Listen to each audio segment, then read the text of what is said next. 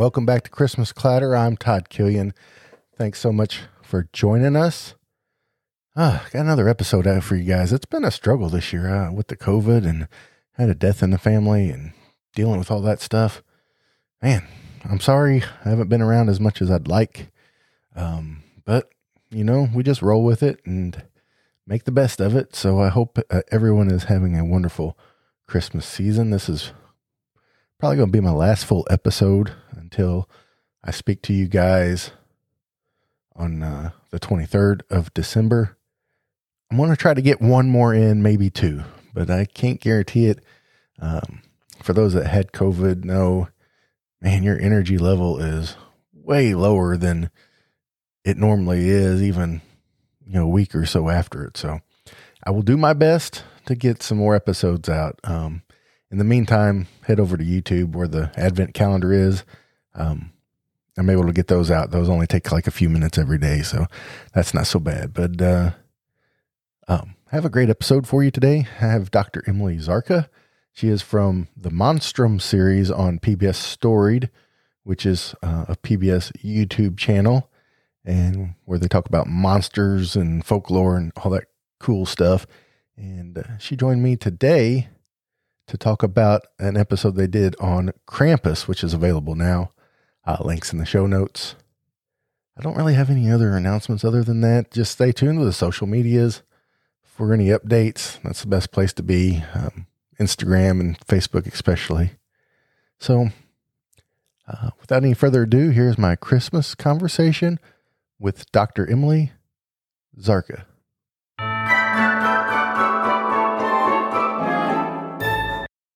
All right, joining me here on Christmas Clatter, making her Christmas Clatter debut, is Dr. Emily Zarka from the PBS series Monstrum that you can find on PBS Storied on YouTube. She loves monsters and literature and all that wonderful fantasy stuff. Dr. Z, thanks so much for joining me here in Christmas Clatter. Thank you so much for having me. Before we get into the reason why you came, just tell me a little bit about yourself, because I just find that interesting. I'm a nerd myself. I'm not a big on like monsters and stuff, but I love mythology kind of stuff. So like, how did you get into this field of taking special interest in monsters and mythologies?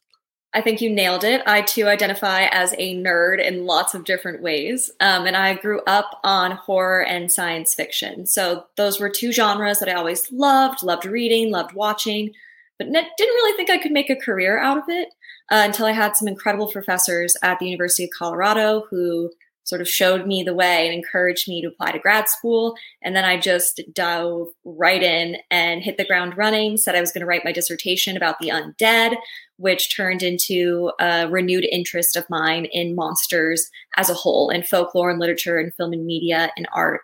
And I truly believe that human history is monster history. So I started billing myself as a monster expert probably before I earned the title, although I can confidently say I have that title now. But it's been a crazy ride, and I couldn't be more appreciative. Oh, yeah. What you said you did your dissertation on the undead. Was that the first like monsters thing that really grabbed your imagination as a kid? Absolutely.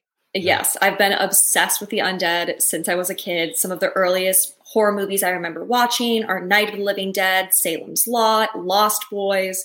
And those films just stuck with me so much. And as I grew older and started recognizing what I thought were undead characters in literature that no one seemed to be calling a vampire or mummy, or my preferred term, the undead, just reanimated corpses in general, I thought like there's something here, because in every culture that I've studied, at least every culture that buries their dead has some kind of undead legend. And I find that thread just so fascinating.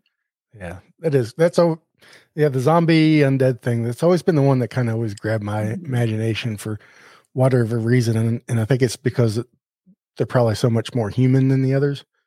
Yeah, I mean, that's my personal theories. I think that there's a corporeality of the zombie and the vampire and the reanimated corpse that's different from a ghost, or different even from a Yeti, because it is still not just humanoid, it was actually once human. And I think that both intrigues us and scares us in a lot of ways. Yeah. Well, you said something about ghosts and things. Christmas and ghosts really go hand in hand a lot more than people on believe on the surface. And and things. And you got a new episode releasing today on YouTube. And for those watching this episode, there's a card popping up right in here. So that card will take you to Dr. Z's video on Krampus. He is the once kind of forgotten monster of Christmas. He's gained a lot of popularity over the years, especially in film. And still an interesting story, still kind of wacky and just a lot to unpack there. So what was it just the Christmas season coming up that you wanted to jump into Krampus and see what that was?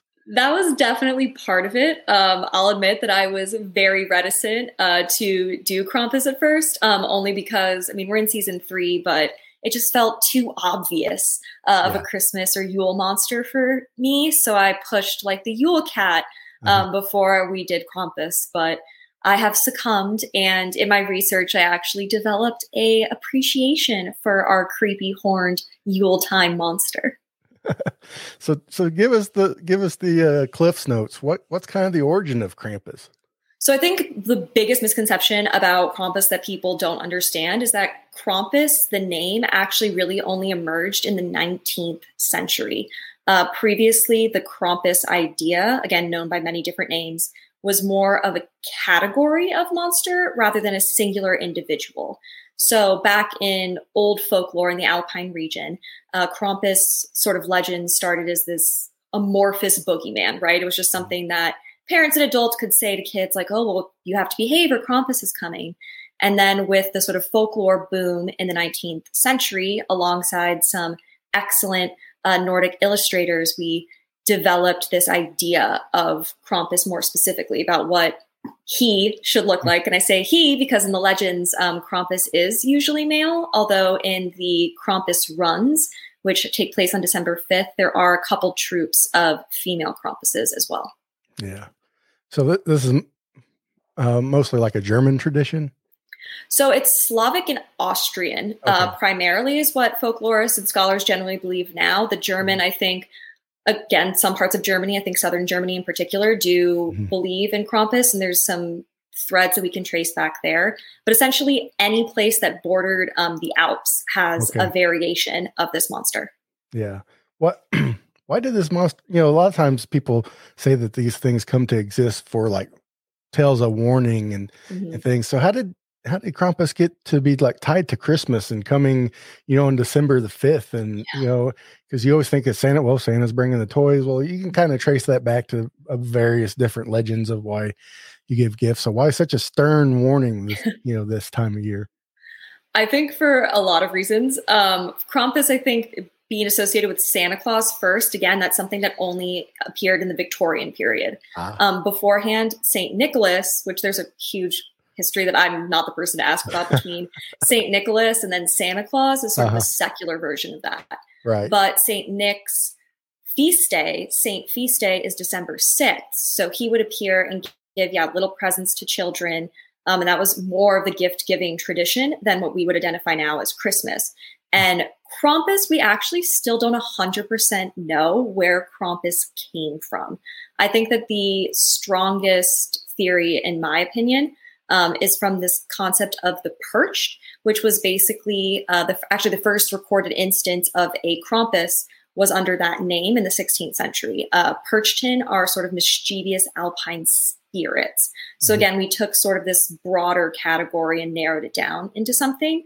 Part of that narrowing down did occur in Jesuit plays, of all places, where we had St. Nick bringing presents, and there's some evidence that Krampus with the horns, right, and the goat appearance emerged around that same time because it's the foil to a saint, would be the devil. So we start linking this more mischievous monster with literal Satan.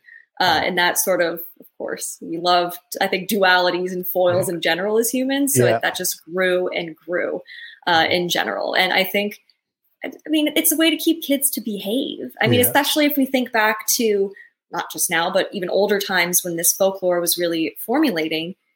In winter, it's cold, it's snowy, so you're stuck inside with the kids primarily, and food might be running scarce. So if you had this boogeyman to threaten them with, maybe they'd behave a little bit better. So I think Krampus was for everyone's sanity in a lot of ways.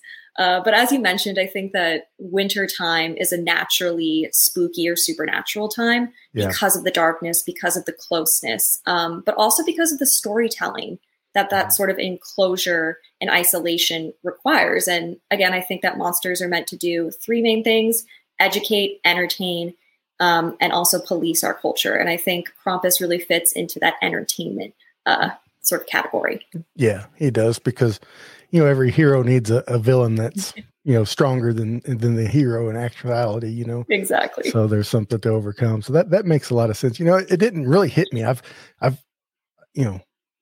I've heard of Krampus for a long time and known, generally what it was all about, just being a Christmas fan, but didn't really hit me till now. And I don't know why, but you remember that M. Night Shyamalan movie, The Village? Yes. It's like, that just hit me all of a sudden. That was like a perfect Krampus, like foil. That could have been a Krampus. Yeah. Like type of thing. And I have problems with that movie for a lot of reasons. I do too. But me being the literature nerd, I swear, and I can never remember the name of the book, but I read a book that was that plot when I was in grade school. And the first time I saw it, I was like, come on, M. Night Shyamalan. Like, you stole this from a YA book, but whatever. Yeah. I had a lot of high hopes for that movie, and it let me down. But for some reason, just now, I just kind of like the monster imagery was great. I will give them that. Yeah.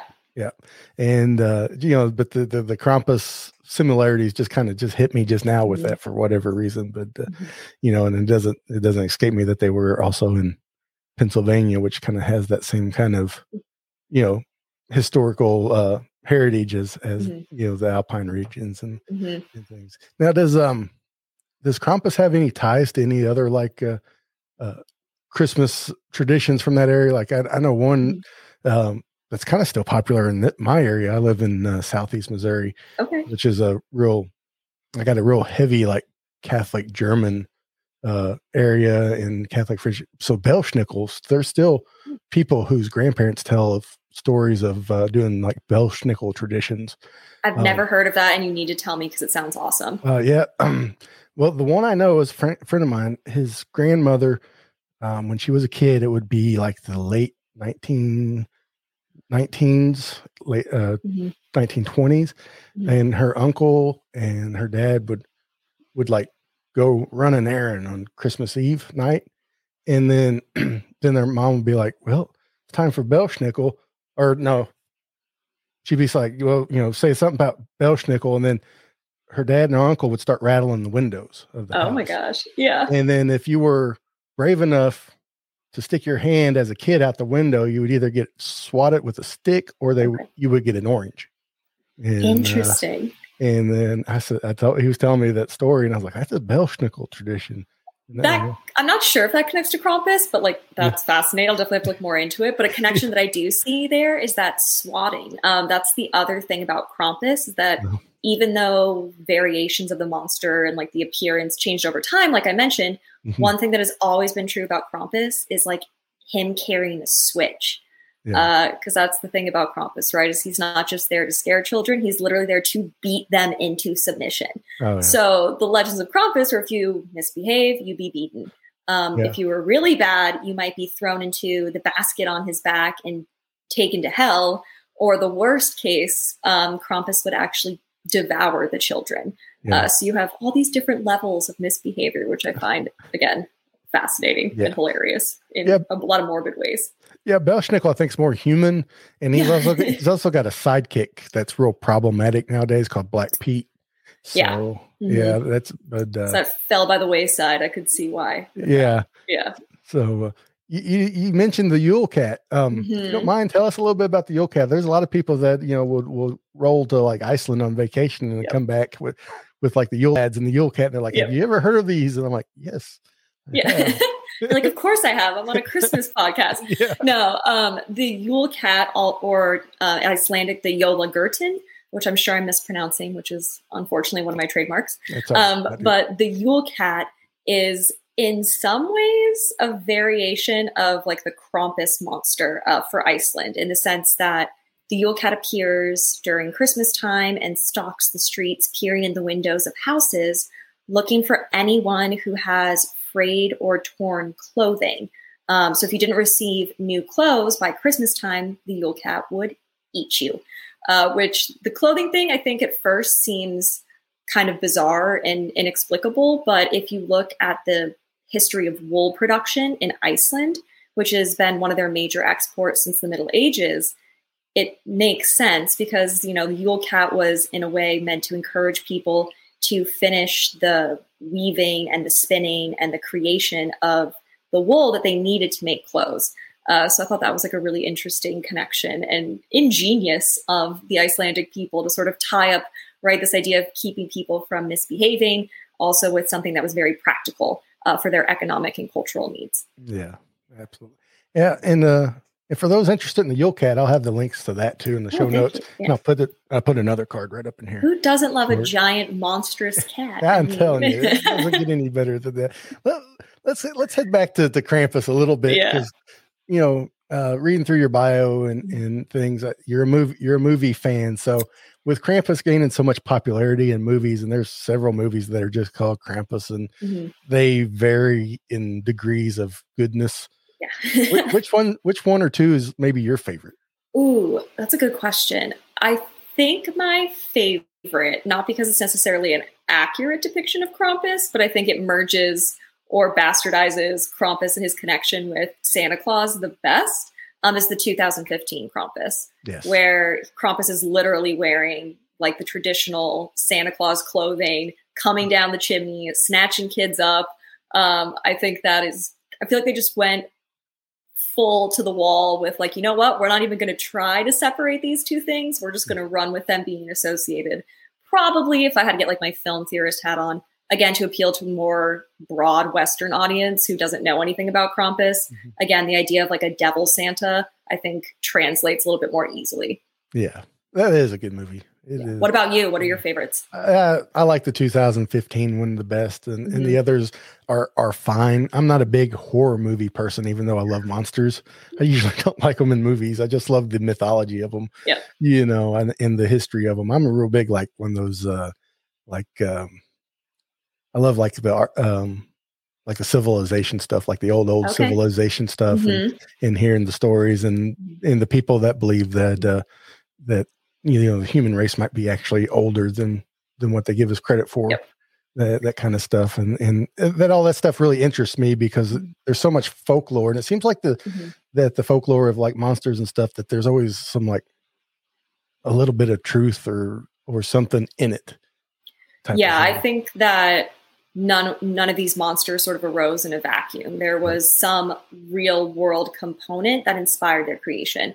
So do I think that there was a giant horned demonic, figure running around the Alpine mountains? Probably not. But I think that there again were like real world reasons why that creature was created. Again, as a foil to Saint Nick, as a way to keep folklore traditions even alive, right? Like making something that was once told in stories, something that becomes physical. Because as I mentioned, the Krampus run nights or Krampus parades are still something that is practice. And people have varying degrees of excitement about that sort of holiday, because some people in, again, the more Nordic countries, or I guess, Germanic countries, I mean, we're beaten by Krampuses, within the last 20, 50 years, because there's these troops of people who dress up as Krampuses and run around doling out punishment. That being said, most places have sort of, recognized the tourist aspect and the danger. So they have some strict rules about what these Krampus revelers can do. But that's what I think is so fascinating, is if we go back hundreds of years, even before sort of that legal intervention, the church tried to get rid of Krampus runs, not because they were inherently thought Krampus itself or himself was problematic, but because of like the drunken parties that would happen celebrating the Krampus, which I just love, right? Because it's one of the few times the church has been like, we're going to let this monster live, just no on the drunkenness, which again, I just find hilarious and amusing. Well, the Puritans outlawed Christmas too because of drunkenness. So yep. Let everyone just have fun.